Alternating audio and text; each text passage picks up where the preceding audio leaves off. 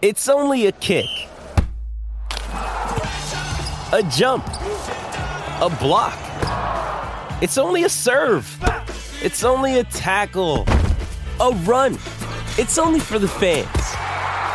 After all, it's only pressure. You got this. Adidas.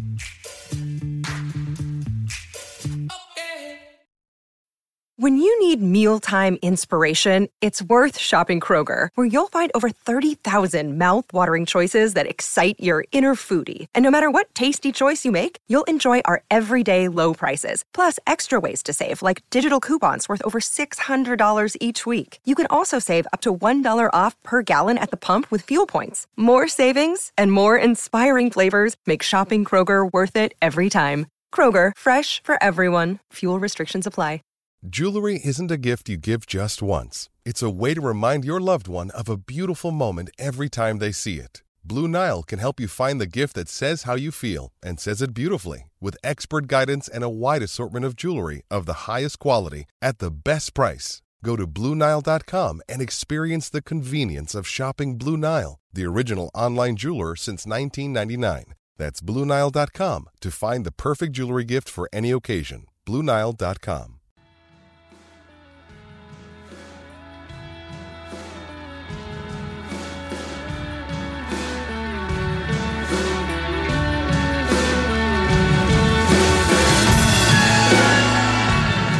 Hello and welcome to the Wisden Cricket Ashes Daily Podcast at the end of play on day one at Trent Bridge. Most of the day was a fantastic one for Australia before wickets in the evening session brought England right back into the game. Elise Perry was dismissed on 99, gutting. I'm Katia Whitney and I'm joined by the wonderful Cam Ponsonby. Cam, first of all, Elise Perry, absolutely harrowing. Well, I just didn't think she was going to get out ever. Her and McGrath in the middle of that day, I think they got to about 202 for 2, I believe. They at no point did they seem rushed or concerned. They were kind of scoring boundaries at that kind of rate where they were playing within themselves and just in control. And Perry on 95 had the ball before she got out. She'd flashed a wide one and it'd just flown over Sivabrunt's head at gully, and then it was a carbon copy. Weirdly, when players are as good as Perry, I actually don't get that sad when they get out on 99 because I'm like, oh, you've already got a couple hundred, you'll be fine, she'll be okay. But no, a huge wicket for England there because it changed the whole complexion of the match, really. Yeah, I think the stat is about Elise Perry that no player in the men's or the women's game has a higher average and has scored more runs than her apart from Don Bradman. I love that. That's great. Kind of illustrates it. I believe that's the fourth time a player has been dismissed for 99 in women's test matches. I know she'll get another go in Australia's second innings, but with the scarcity of these tests, it must be doubly awful when that happens. I thought Perry gave an absolute masterclass in how to deal with Ecclestone today, actually. A proper old school display of getting your feet forward and back to the spinner. Speaking of Ecclestone, it would have been completely Australia's day without her. She dismissed Jess Jonathan and Alyssa Healy within 3 balls. That's Healy's third duck in a row in test match cricket. Double ouch. Cam, how good was Ecclestone today? She was great, and I think what was really impressive about her performance is England set out yesterday. Heather Knight gave this whole kind of spiel about we're going to go out there, we're going to attack, and it was very much framed in a batting perspective, like we're going to play white ball cricket when we're batting. But when it came to the fields and when it came to bowling, England had incredibly attacking fields throughout. Ecclestone basically bowled with a short leg and a silly point permanently. I think Tammy Beaumont pretty much had the helmet on the whole day. Let me just get the card up. I want to see Ecclestone's figures. She went at 2.3 and over. And when she had no boundary riders hardly at any point of the day, to have that level of control was phenomenal. And she kept England in the game because, going back to that Perry-McGrath partnership, that could have raced away. They were going about 4s, but if that goes up to 5s, 5.5s, this fight back from England almost comes too late. And yeah, you're right, she got McGrath, Johansson and Healy. That's the triple strike that changed the complexion of the day completely. So Ecclestone's England's hero without a doubt. I think the majority of the questions we got for this pod were whether Ecclestone should play in the men's test at Lord's next week. Is she the best spinner in the country? The women might have a problem with that because they have a T20 in the middle of it. But you could work out a fixture where you get released for day 4. It'd be like a County Twos game. You sub in and out basically. But no, I think Ecclestone, she's one of, if not the best kind of women's bowler in the world. She's a fantastic player. She was training with Lancashire's men's team recently. I think everyone's feels pretty lucky for that she's on the books, basically. Well, it begs the question: is there anything in the rules? You know, maybe we should get someone. It'd be amazing because I know because it used to be that. Well, I was about to go on a tangent. There used to be that like a club team was called like the club, and then the club's women's team. So it wasn't called the club's men's team. So is it the England men's teams? Is it the England team? I don't know. Either way, if Sophie Ecclestone comes out of Lords, I'm sure that she'll do an admirable job. You're right, before this test match, I think what stuck out, especially when England named their squad, was that Ecclestone was the only spin option they had in the squad, and with the importance, especially with this being a 5-day test match of spin, it's a lot of overs for her to bowl, and she bowled 31, but you could see just how integral she was to Heather Knight today. She was brought on within the first hour of play and was still bowling as we got to 7:30, so it's a really long day. The other story of England bowlers today was Lauren Filer's debut. She nearly took a wicket with her first ball in international cricket. Elise Perry, she just got an inside edge, but was given out LBW before the review overturned it. Cam, what impressed you about Lauren Filer today? She was wicked. She bowled quickly, which was the whole point of her selection.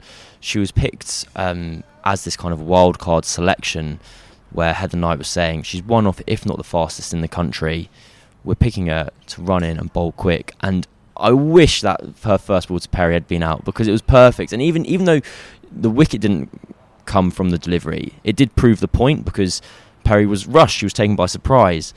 And I was saying, I can't remember, I'm not going to be able to credit this properly, but I saw on Twitter about people comparing her this season and last season, how she's actually added about 5 miles an hour. I think she worked quite a lot with John Lewis over the winter, and she's just added this pace. So even those who were familiar with her game last year, so I think it was Sutherland it might have been, who was teammates with her in the 100, you're facing a different bowler. She's a completely different player to the one she was 12 months ago. And she'll be needed again tomorrow morning when we have this kind of last 3 wickets. The kind of idea, it's the old cricket cliche. You have big, angry, nasty, quick.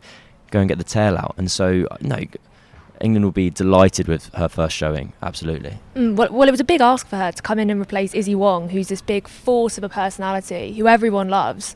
To be a relatively unknown player. If you don't follow the domestic women's game in England that closely, you're probably not going to know who Lauren Filer is. Sure, yeah. To come in and replace someone like Izzy Wong, if it had gone wrong, then it would have been a massive thing for her. Oh, of course, and it reminded me that I got a message from a friend, I think either this morning or yesterday evening, after seeing the team, and went, well, no, Izzy Wong, like, does England just hate picking quicks? And he's like, no, they have done that. It's just like they've picked the one which people hadn't heard of rather than the one that people had, and that's no slight on Izzy Wong at all, but it does show the pressure that Filer was under, that you kind of come in here and you're playing this big role, and you're also replacing one of the kind of the bigger, more well-known names in the women's game. It shows what pace can do, though. I'd love to see her and Izzy Wong bowling together. That'd be great. So let's look ahead to tomorrow. Let's finish on that. Cam, Australia haven't actually been bowled out in a test match since 2014. We could be in for a historic day tomorrow. What a day. History. I think that makes sense. That stat actually makes complete sense in my head, because given the kind of the scarcity of these fixtures and how dominant Australia have been as a team, and also I thought they were going to battle for 5 days earlier. I thought they might just going to get kind of 2,500. England have turned the game on its head. Well, they haven't turned the game on its head. They've turned it back to parity, basically. I don't really know who's on top at the moment. If Australia get past 400, I think they'll be pretty content. I know just the nature of it is that England have to be phenomenal for 5 days to win, whereas Australia can probably win whilst being in kind of fourth gear maybe, and they can have more kind of off sessions. I can't remember the original question now. What do you think Australia will be happy with tomorrow? You said over 400, but what would they want? I think whilst Sutherland's there, because she got 100 last week opening the batting for Australia against the England A team. Whilst she's there, the kind of sky's the limit. I think they'd shake your hand on more than 400 now. For 450 would be a bonus, and then have a bowl. Well, for England, as you said, they were looking at such a big score this morning. They'll probably be absolutely happy with their evening's work today. They'll be batting at some point tomorrow. Well, you'd hope so, unless you're talking about an Annabelle Sutherland double 100 sure. at the close of play. So who are you most looking forward to seeing England's batting lineup? I'm a bit annoyed. I'm really looking forward to seeing Danny Wyatt, because this kind of, she's been picked as the kind of example of how they're going to play. And so although she's down at 6, I kind of wish she was kind of up the top of the order at 3, just to see what this means, what the kind of push comes to shove of this kind of new aggressive batting approach will be like. And especially for her, like, she played almost 250 times for England, and as Heather Knight said yesterday, she kind of thought this test career was going to pass her by, and now she has this opportunity, and the pressure that goes with that, but also the kind of free hand she's been given to just go out and play her shots. I think watching Danny Wyatt versus Alana King will be top of my billing tomorrow. Excellent. Well, England will be hunting 3 wickets tomorrow before they hand over to the batters. Cheers, Cam. We'll be back at the close of play tomorrow to dissect what promises to be a pivotal day in the match.